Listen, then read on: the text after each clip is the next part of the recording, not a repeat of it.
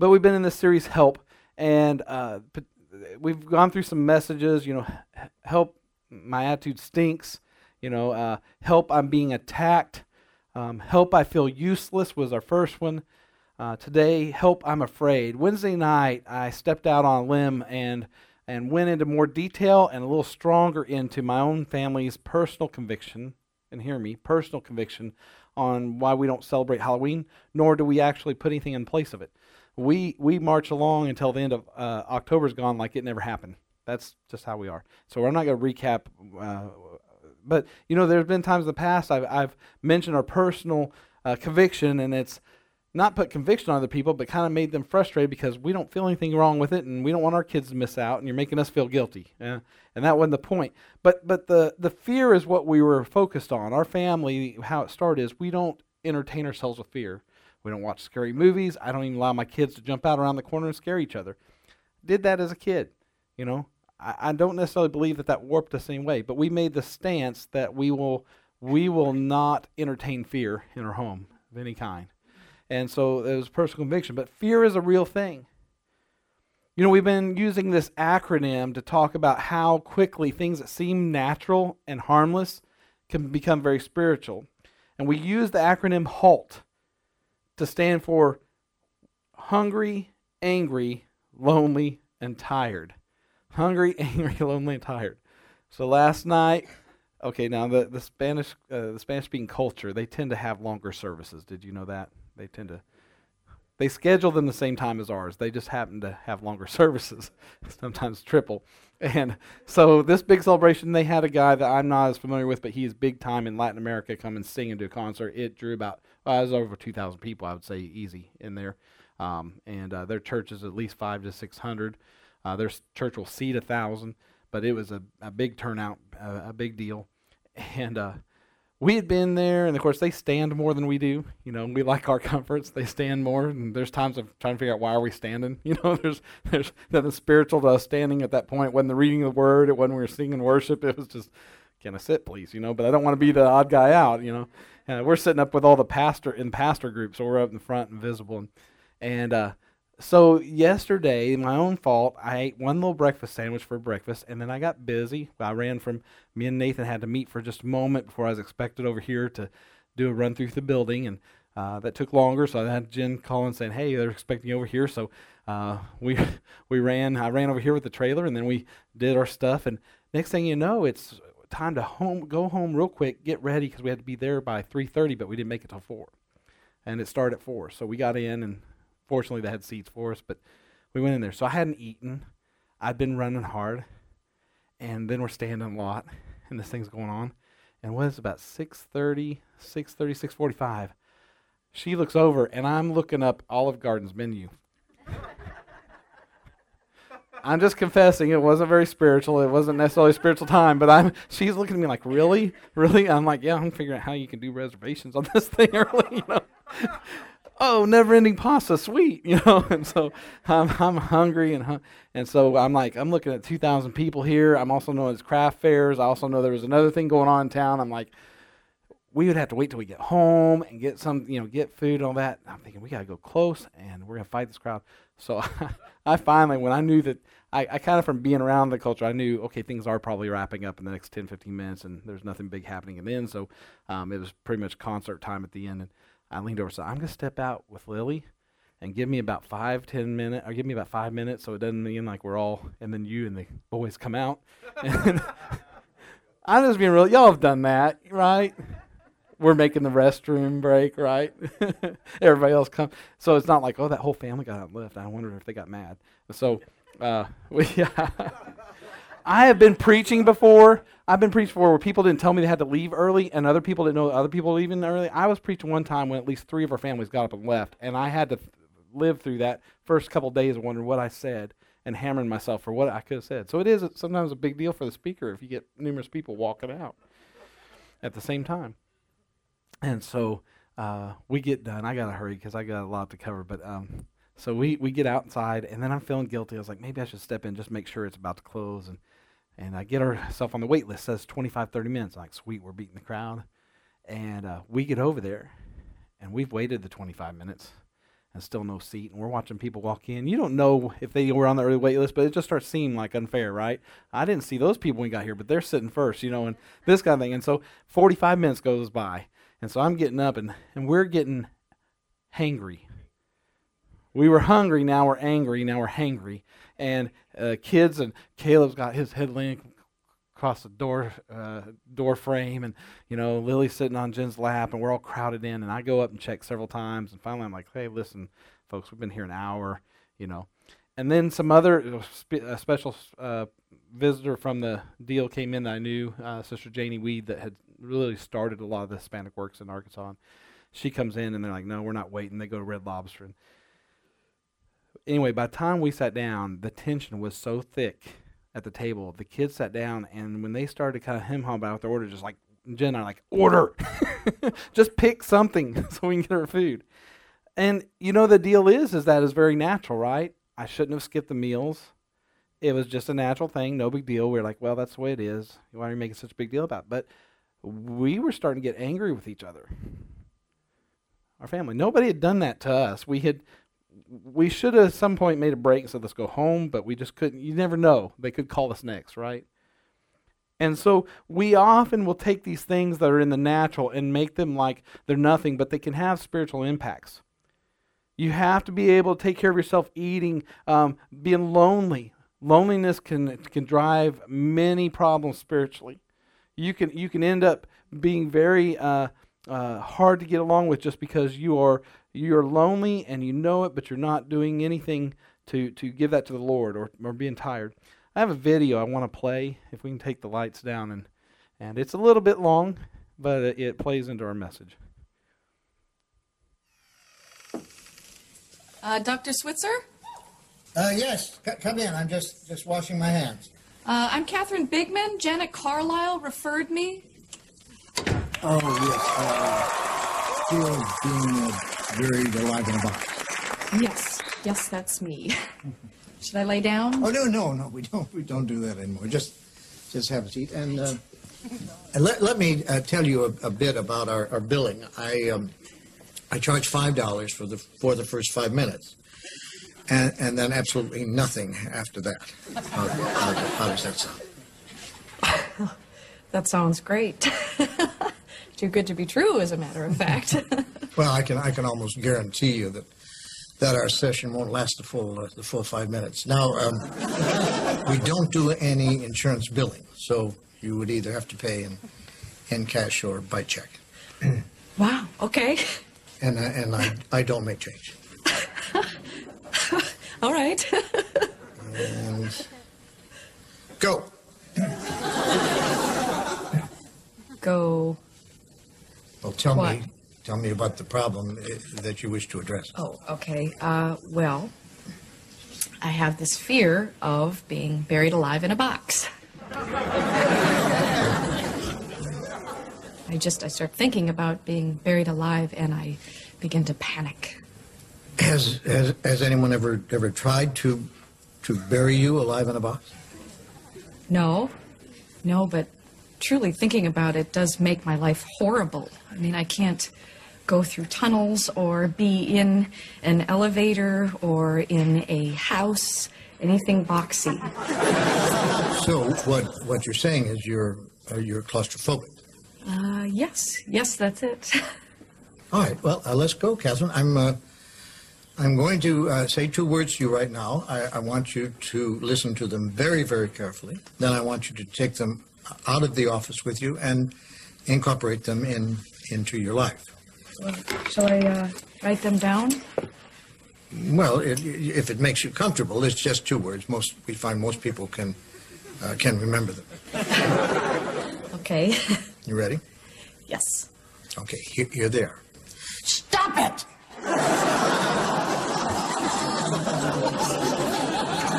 I'm sorry? Stop it! Stop it? Yes, S-T-O-P, new word, I-T. So, what are you saying? It's funny. I say 2 simple words, and I cannot tell you the amount of people who say exactly the same thing you're saying. I mean, this is not Yiddish, Catherine. This is English. Stop it. So I should just stop it. There you go. I mean, you don't want to go through life being scared of being buried alive in a box, do you? I mean, that sounds frightening. It is. Then stop it. I can't. I mean, it's been with me since childhood. No, we don't go there. Just stop it. So I should just stop being afraid of being buried alive in a box. You got it. Good girl.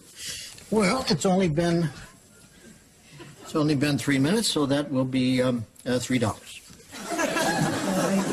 Actually, I only have a 5, so Well, I don't make change. then I guess I'll take the full 5 minutes. Fine. All right. Well, what other problems would you like to address? I'm bulimic. I stick my fingers down my throat. Stop it! Nut of some kind? Don't do that. But I'm compelled to. My mom used to call me fatty. No, we don't go there. But I've been having this dream. No, we don't go there either. But my horoscope did say... We definitely don't go there. Just stop it. What else? Well, I have self-destructive relationships with men. Stop it! You want to be with a man, don't you? Yes. Well, then stop it. Don't be such a big baby. I wash my hands a lot. That's all right. It is? I wash my hands all the time. There's a lot of germs out there. Yeah, don't worry about that one. I'm afraid to drive. Well, stop it! How are you going to get around? Get in the car and drive, you kook. Stop it! You stop it! You stop it! What's the problem, Kathy? I don't like this. I don't like this therapy at all. You're just telling me to stop it. And you don't like that. No, I don't. So you think we're moving too fast? Is that it? Yes. Yes, I do. All right, then let me give you 10 words that I think will clear everything up for you. You want to get a pad and a pencil for this one? All right. Are you ready? Mm-hmm. All right, here are the 10 words. Stop it or I'll bury you alive in a box. All right. Well, we don't watch a lot of TV during services, and I know that was a little longer, but, in this day, in this climate of our culture, I just figured, if I have any first-time visitors today, I'm just wondering if I'll get a email about the insensitivity to people with these problems. We're not picking at that, but it is amazing how fear can impact us. And fear is another foothold of the enemy. It really is. 2 Timothy 1:7 says, For God has not given us a spirit of fear, but of power and of love and of sound mind. So what do you think in that scripture verse are the combatants to fear that are listed there? Power and love and of a sound mind. So so love defeats fear. The power of God defeats fear. He's given us a sound mind so that we will not fear. But my question for you today, what are you afraid of? People have a lot of different phobias. I don't know if you're aware of how there's hundreds and probably thousands of them. We couldn't go through them, but palaphobia, the fear of bald people. There are people who are afraid of bald people. And it's probably making the other people that are bald self-conscious that they don't have hair because they're getting stared at. Osmophobia, the fear of body odor. I have a little bit of that. Alcatrophobia, the fear of chickens. Fear of chickens. Penthrophobia, the fear of your mother-in-law. I didn't know that was a phobia. Triskaidekaphobia, the fear of number 13. Some people won't stay in a room. Number 13, some superstitious. Some actually have a phobia. Erythrophobia, fear of getting wrinkles. I have some of that too. balding fear. I have a little bit of fear of that. Some fears some are irrational though. We won't go through anymore. Some of them are irrational, but there are some and other fears that are normal and natural and common because of our fallen nature. This isn't in my notes, but I'm trying to think where we just saw it, that there was we were watching a guy who is doing one of these TED Talks, and he was a hypnotist and trying to prove that hypnotism was real. And they show the video, if you've ever seen it, where they throw a cucumber next to a cat's bowl when he's not paying attention, the cat sees it and jumps. Did you know cats are naturally afraid of cucumbers? Yeah, they show. I didn't know this, but it's a phenomenon that they put down.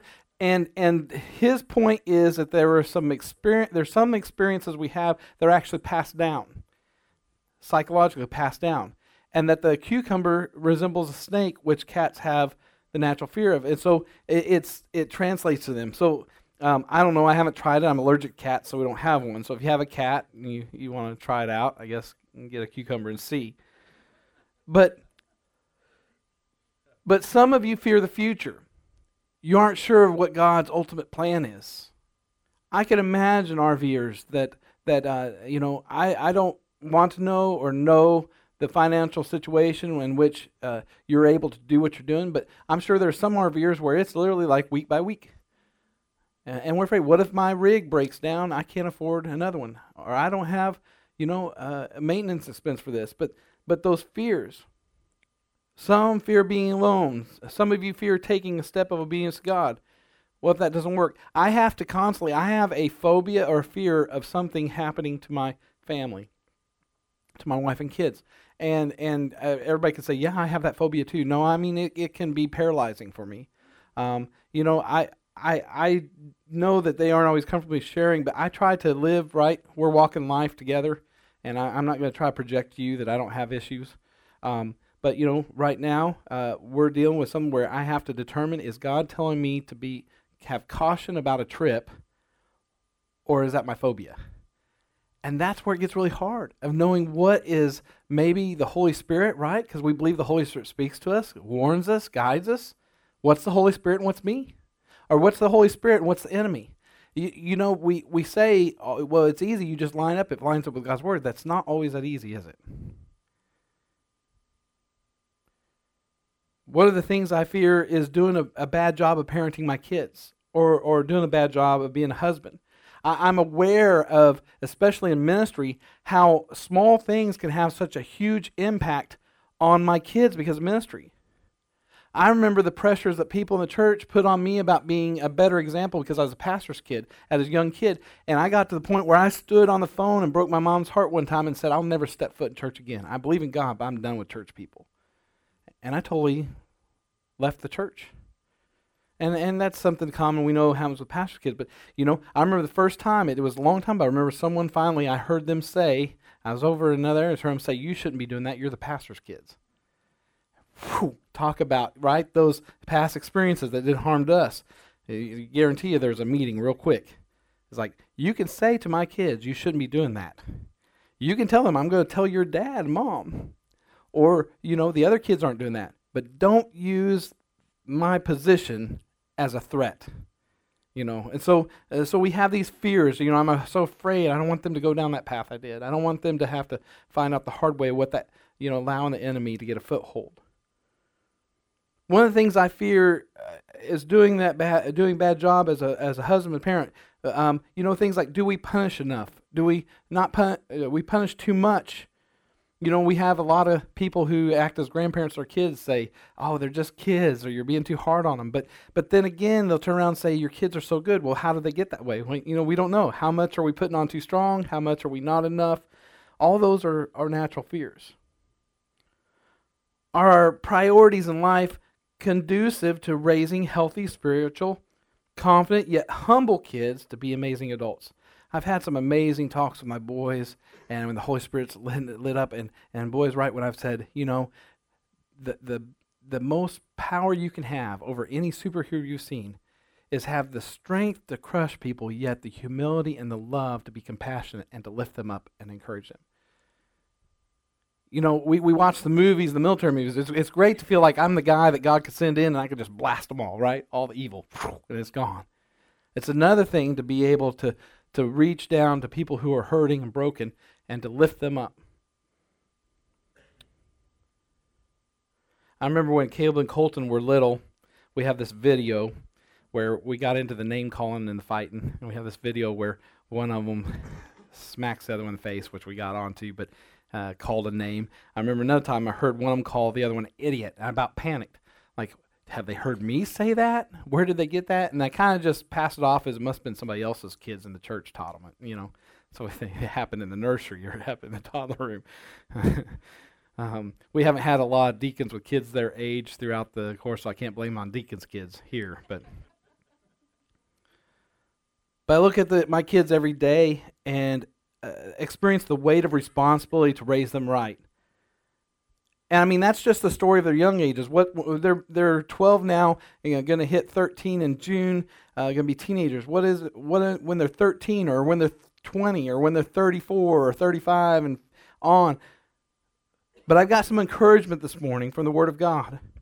2 Timothy 1:7, for God has not given us the spirit of fear, but of power and of love of sound mind. God gives us the encouragement that we don't have to accept that fear.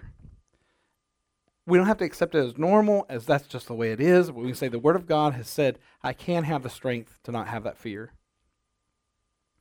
We all have this in common. No matter how big or strong you are, there is something you fear.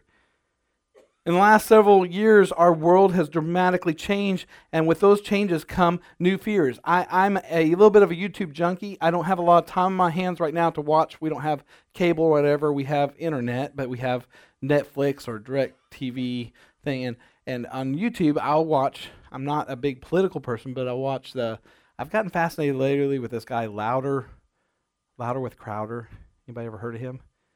He's kind of has his own show host, but I think he's been in, like on CNN before and all. He's had some roles, but he's very conservative. But he goes on college campuses and has these one-on-one debates. He'll put a sign out there. I mentioned this previous sermon. It says something like, what's one of the ones he says?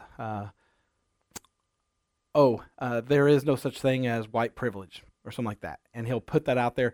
And his goal is not to cause necessarily a fight, but to sit and talk and discuss, right? But invariably, you know what's going to happen. I mean, mob grows. And the climate and temperament right now, it's not debate. They have to pat people down. When you watch those, they pat them down for weapons before he sits down with them on college campuses. You can't just disagree. You can't just agree to disagree anymore, right? It's an all-out war. I mean, we still can fear terrorist attacks, even though you don't hear as much about it until something happens. But you don't hear as much about ISIS on the news as we did before. We fear losing someone we love. We fear financial ruin.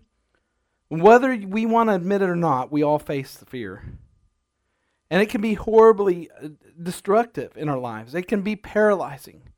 I know that I went through a bout while I was pastoring where the day off we'd take, I wanted to just sit in a chair, stare out the window, and not have any conversation with my kids or anything. I just wanted to hide. I wanted to hide in a hole. I didn't want to go out in the outside world. I would be in the foyer, and when at a time when, and it still happens, a couple Sundays ago, where it looked like kids' church had exploded, and the adults were trying to find out where they're supposed to go, right? I mean, there's just kids everywhere in the foyer, and I started feeling panicky, you know. And the Lord helped me. But we always don't want to admit it, but fear paralyzes potential. And so I want to look this morning at consequences of fear, and then we're going to look at the solutions or what God's Word says. But number one, fear paralyzes potential.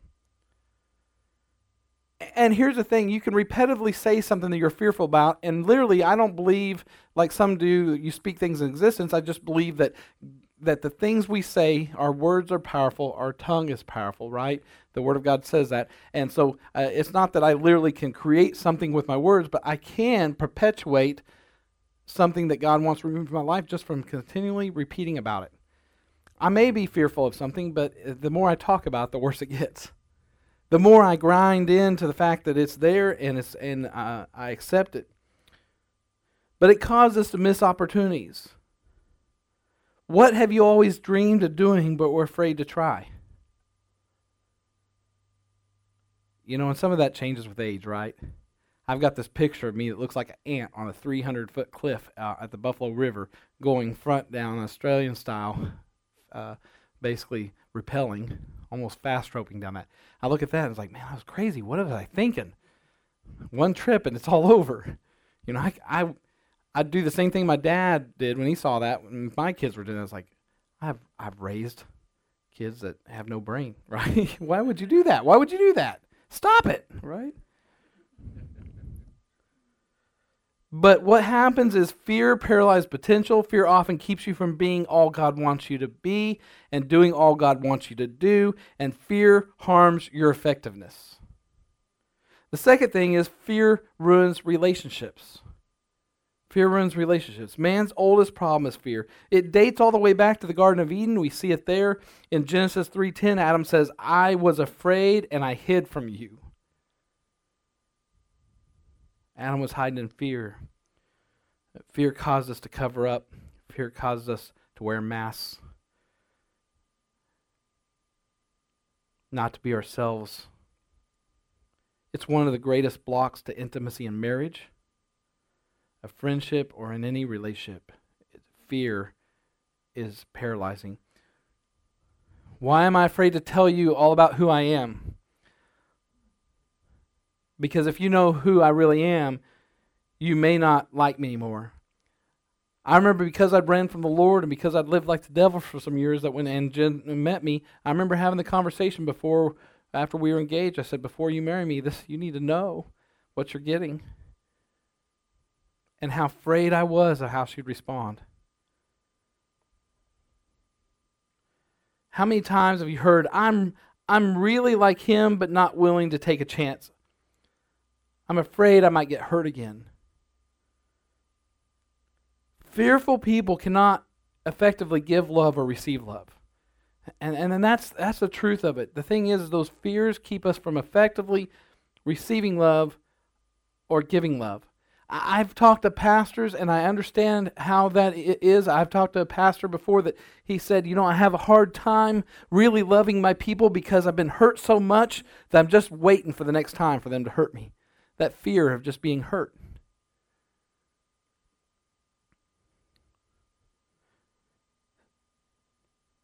Thirdly, fear hinders happiness. Proverbs 12:25 says, worry can rob you of happiness. David said, I'm worn out by my worries. Have you ever been worn out by your worries? Have you ever worried about something so much, one particular thing you just did for your time, like, I'm so tired of it, I just don't care anymore. I just don't care anymore. I'm so tired of worrying about this one thing that, listen, if everything falls apart, oh well, at least I'm not worried about it anymore. It's draining. Fears are like bad movies that we replay over and over again. It makes us miserable and destroys our happiness. Anybody ever see the movie Groundhog Day? Where he wakes up every day. I can't remember the whole story, but he wakes up one day and he relives the same day basically every day. And that's what fear kind of does. It's like we wake up and we're reliving the same thing over and over.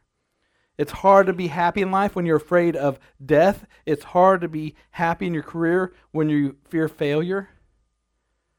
Some people won't be able to travel to experience new places and see things before they die because they're afraid they will die on the plane or the boat. We had this discussion because of my fear, there's a protectiveness, but it's a phobia almost. We were talking about when we take a sabbatical down the road, our kids have never been on a cruise. We've been on a cruise. We won one for free, a really nice 7-day cruise with everything included through a health contest one time in my life.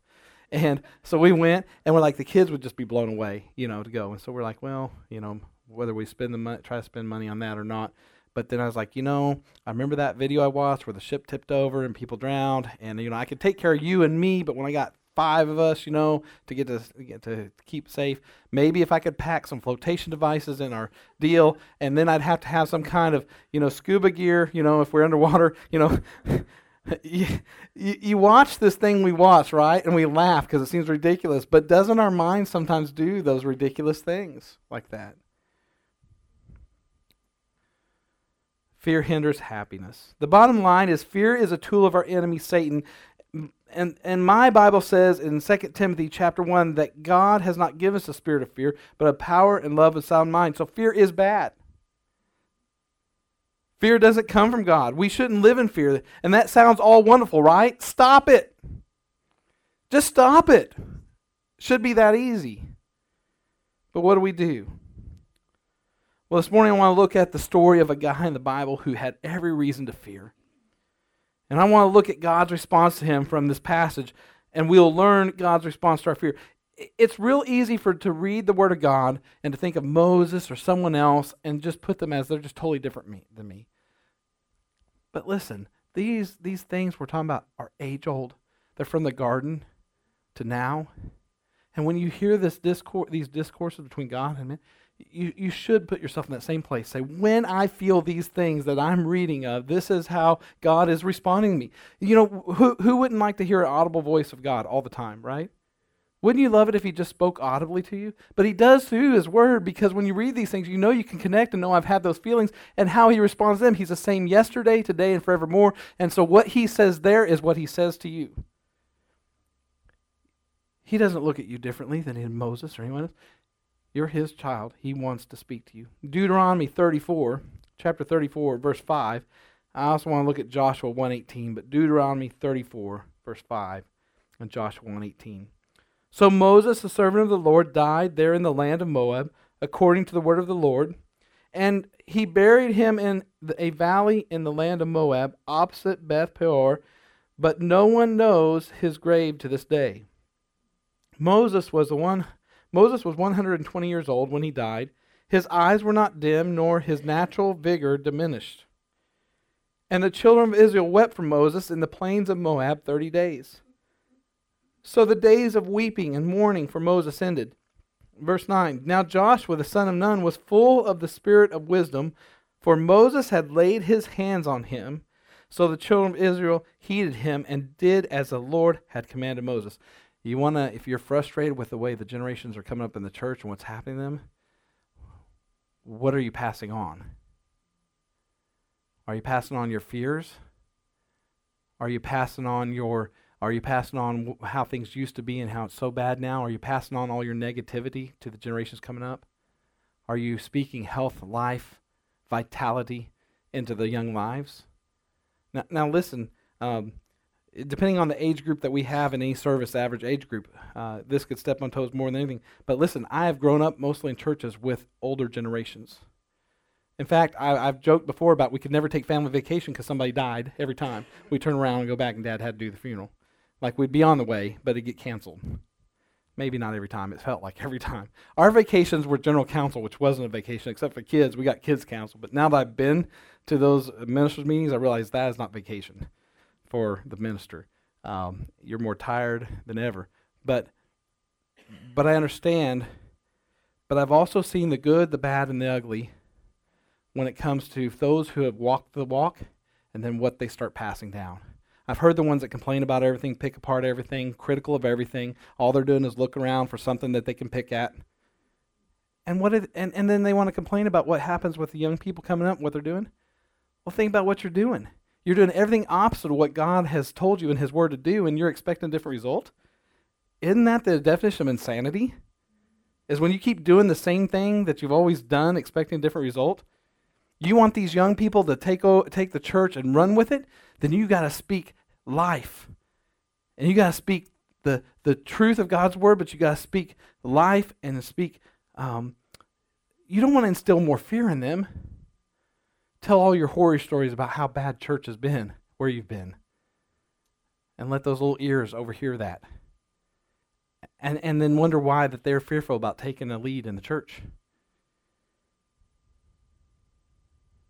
Verse 10, but since there has not arisen in Israel a prophet like Moses, whom the Lord knew face to face, in all the signs and wonders which the Lord sent him to do in the land of Egypt, before Pharaoh, before all his servants and all his land, and by all the mighty power and the great terror which Moses performed in the sight of Israel. The question is, how would you like to be like Joshua? How would you like to follow Moses after those things being said of him, of Moses? Everybody looked at Moses, and Joshua comes in. He's not a Moses. Moses went up on the mountain, met with God, and came back with the 10 Commandments. Moses hit a rock with a stick, and water came out of it for the thirsty Israelites. Moses stretched out his hand, and God parted the water so Israelites could escape Pharaoh and his army. Moses could be a tough act to follow, wouldn't you say?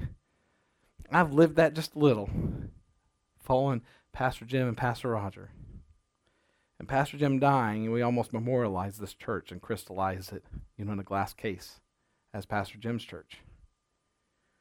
Joshua 1:1. After the death of Moses, the servant of the Lord, it came to pass that the Lord spoke to Joshua, the son of Nun, Moses' assistant, saying, Moses, my servant, is dead. Now therefore arise, go over this Jordan, you and all these people, to the land in which I'm giving to them, the children of Israel. That I'm giving to them. Not named as Joshua's land. I'm giving to them. You lead them to where I'm giving them, what I'm giving them. But Joshua was God's man for the job. Even though he was God's man, the job was still pretty intimidating because you know how church people are, right? You know that, that's not how Moses would have done it. The poor young guy that follows the tenured, long-term, rock-solid pastor, right? That's not how he would have done it. Of course, don't usually say that to the pastor. You say it to each other, right? That's not how they would have done it. Here's what I think. Here's what I think Joshua was going through. Here's what his fears sounded like. I'm not good enough. Verse 10, since then no prophet has risen in Israel like Moses, whom the Lord knew face to face. This is in the Word of God. This is permanent. Number 2, I think he was like, I'm not strong enough. Verse 12, for no one has ever shown the mighty power or performed the awesome deeds that Moses did in the sight of Israel. If it wasn't enough that Moses had a face-to-face relationship with God, Moses also demonstrated mighty power and performed awesome deeds, all at the age of 120. See, I think, to follow a 120-year-old leader, you'd expect him to forget things, to ramble, maybe to generally be weak, and everybody's like, well, I hope he gets it pretty soon that he needs to step down with the next guy. That wasn't the case. Verse 7, Moses was 120 years old when he died, yet his eyes were not weak, nor his strength gone. Joshua had to be thinking, I'm not strong enough for this job. Hey, God, pick somebody else. Find another Moses. Third thing I think he was saying is, I'm not ready. Joshua 1:1, after the death of Moses, the servant of the Lord said to Joshua, son of Nun, Moses' aide, Moses, my servant, is dead. Joshua had to be thinking, wait, I can't do this. The guy who served for decades is dead. I was just an aide. I'm not qualified. I'm not ready. I've got a long beard. I've got beads in it. I'm riding around doing biker things. These people aren't bikers. They're not going to elect me. I can't do this. I'm not good enough. I messed up so much. I got kicked out of Bible college and let back in. I've got a checkered past. I can't do this. I'm coming into this late in the game when all my peers that left Bible college are now pastoring these big churches, some of them mega churches. Now I'm going to hear them speak to mentor me. Just did recently. A guy I went to Bible college with went to church camp in Arkansas. 1,500 people in his church. They're about to give $1 million a year to missions. They finally got to the point it's going to average $1 million a year. I'm not strong enough. I'm not smart enough. I'm starting too late. I don't have enough money. I'm emotionally weak. I've got an ugly truck. Nobody would want to ride into any pastor's meeting. I've got enough seats, but nobody wants them. Except my dog and my kids. My wife will ride with me. God said, stop it. God says to him, stop it. He says to us, stop it. Here, I want to quickly give you 8 reassuring truths about how God works. And this is where our hope is. This is what the Word of God tells us. When we're doing that, God is sitting there, like in that video. He says, has anybody ever tried to bury you in a box? I think I stopped that one. No. Why are you messing up your relationships? I'm putting great people around you. I've given you all the keys to how to run them. Stop it. Right? Here's number one. God still has a plan. God still has a plan. God says, Joshua, I understand your fears. I know Moses is gone, but I still have a plan. You don't have to be Moses. You're Joshua. And I took Moses home, and now it's your turn. Second, keep moving forward. God says to Joshua, we aren't going to sit here. Let's go get ready to cross the Jordan. Don't let fear paralyze you. Keep moving forward. It says here in verse 3, every place that the sole of your foot will tread, and I'm sorry, I probably missed my scripture reference there. Every place that the sole of your foot will tread upon, I have given you, as I said to Moses. From the wilderness, verse 4, from the wilderness and this Lebanon, as far as the great river, the river Euphrates, all the land of the Hittites, and to the great sea toward the going down of the sun shall be your territory. I remember when I was told that I was to be the next pastor of New Song, and nobody else knew it but me and my wife and Pastor Roger and Sharon. I remember going and walking around. I think they had a farmer's market or something going on, or an event for the city around the square, and we also had been down at the Bentonville Square. I remember the thought kept coming, the scripture kept coming back to my mind. Everywhere you step your foot, I'm going to give you. Everywhere you step your foot, I'm going to give you. And I remember feeling so charged up about that, not in a like it's mine, but just the fact that I was going to get to be used as a vessel to reach this area, and we got churches on every corner. Why would God say that to me? Well, I think he's saying it to a lot of pastors. It's just who will step up to the plate, right? I think it's offered to everyone who he has placed. It's just whether they'll follow through. And so maybe he is saying it to 100 pastors in this area. I just don't know if all of them are stepping up the plate. But if he says it to you, you can't worry about whether he said it to Moses or who he said to. This is the now. And Proverbs says, don't focus on the good old days, for that's foolishness, right? Then we know the scriptures. Don't worry about tomorrow, for tomorrow will worry about itself. He'll take care of you. So he wants you to be in the now, hearing his voice now. It's just like the military. Go with your last orders, right? Go with your last orders. Number 3, I will provide for you. God says, move forward in faith and not fear. Verse 5, no man shall be able to stand before you all the days of your life. That means that when you get in church, and if a pastor and a leader, or a teacher or a women's group leader, and someone comes in and they decide that they're going to try to turn the trajectory of how that's going, even though God's given you vision and spoke to you clear about it, stand strong. God will remove them. There's sometimes I have to wait out someone who comes in and decides they're going to make New Song what they think it should be. When God spoke clear to me, I just have to wait it out sometimes, pray through it, because I'm certain of what he's told me, so I have to just stand strong. God will remove them. Or if they'll allow him, he'll soften the heart, and they'll come in and they'll get in line with what he's got going on. Every church doesn't have the same vision. God's not giving them the same vision. They don't all have the exact same mission. We all have the Great Commission as our over-encompassing mission, but everyone has to do it different. Otherwise, every church would paint their church green and gray. Every church would have glass in the cabinets, right? I mean, we could point all day long to all the things about why, but you have to just know if God's told you something to do it. He gives you that vision. And it may be a building, it may be how a ministry is supposed to play out, it may be who's supposed to do what. God's had me choose some what I would think in the natural, very unlikely people for roles that I feel like that's who God wanted for the time. But you have to know, and you have to stick to it, and he'll provide. He'll provide what is needed if you'll listen. Number 4, I will protect you.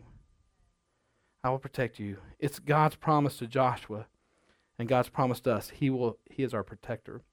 Romans 8:35, who shall separate us from the love of Christ? Shall trouble or hardship or persecution or famine or nakedness or danger or sword? No, in all these things we are more than conquerors through him who loved us. I don't believe in psychology to prove out God's word, right? I believe in God's word to validate if they can psychology, right?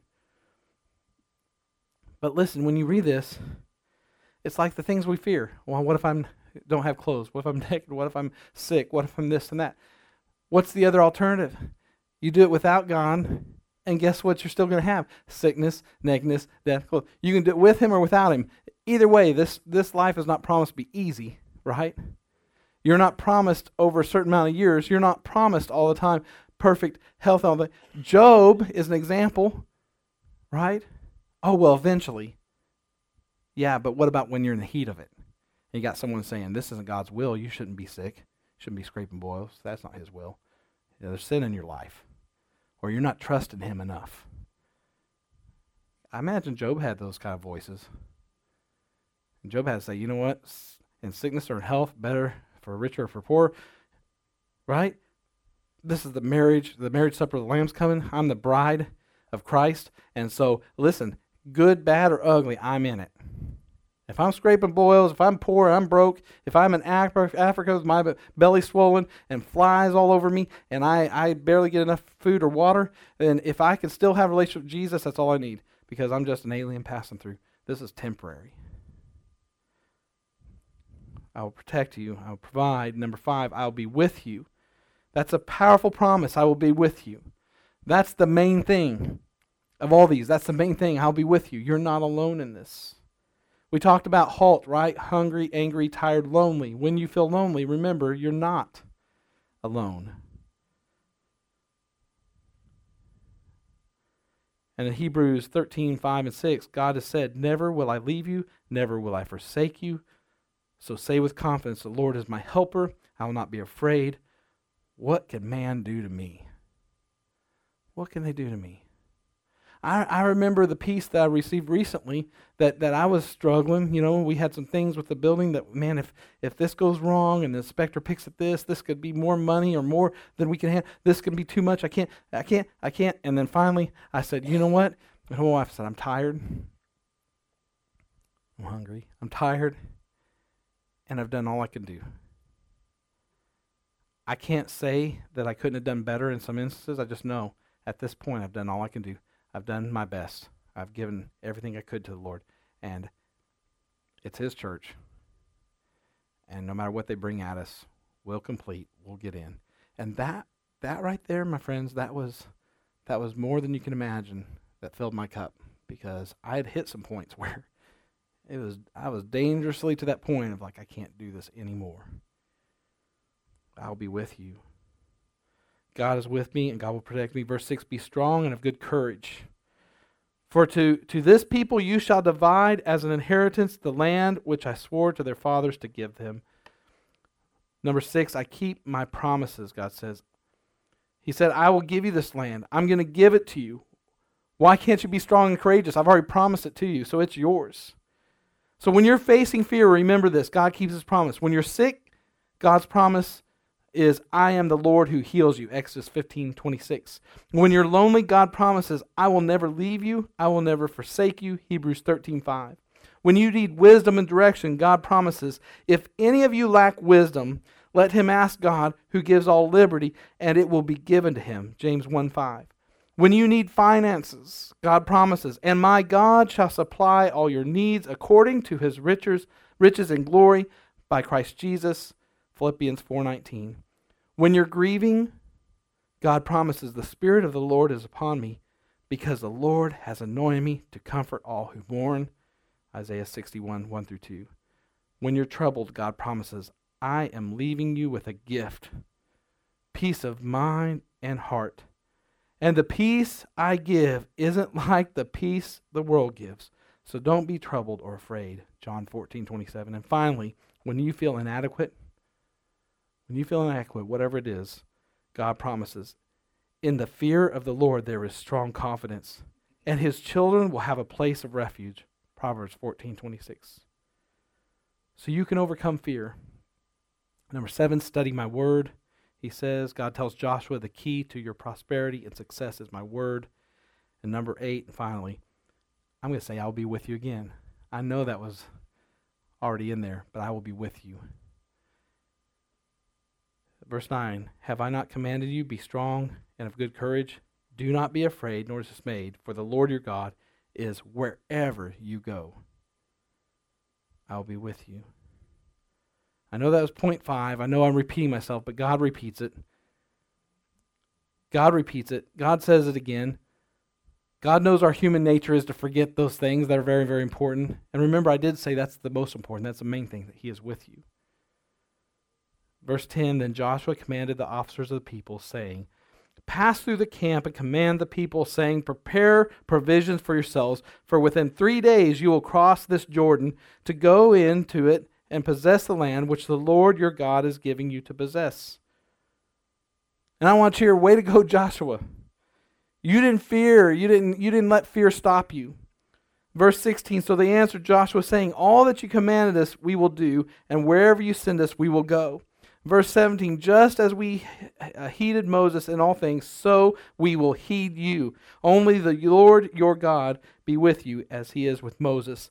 Verse 18, whoever rebels against your command and does not heed your words in all that you command him shall be put to death.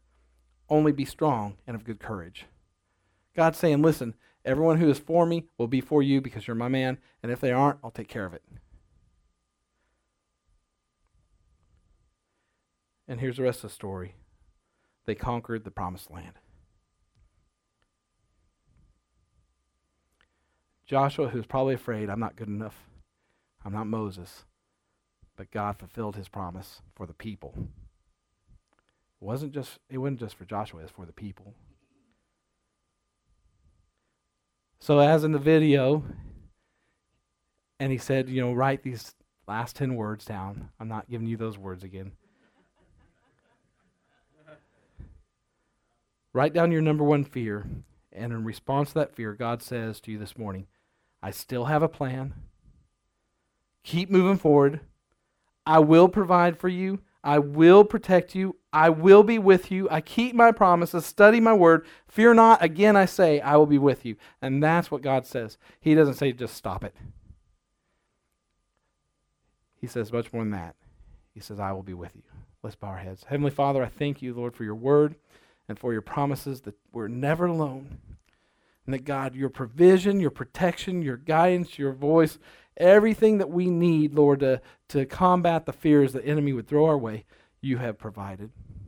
You have put in your word. You've given this discourse between you and Joshua and, Lord, about Moses. And so we can see, Lord, when we feel like we're inadequate, we're not measuring up to those people that have gone before us, Lord.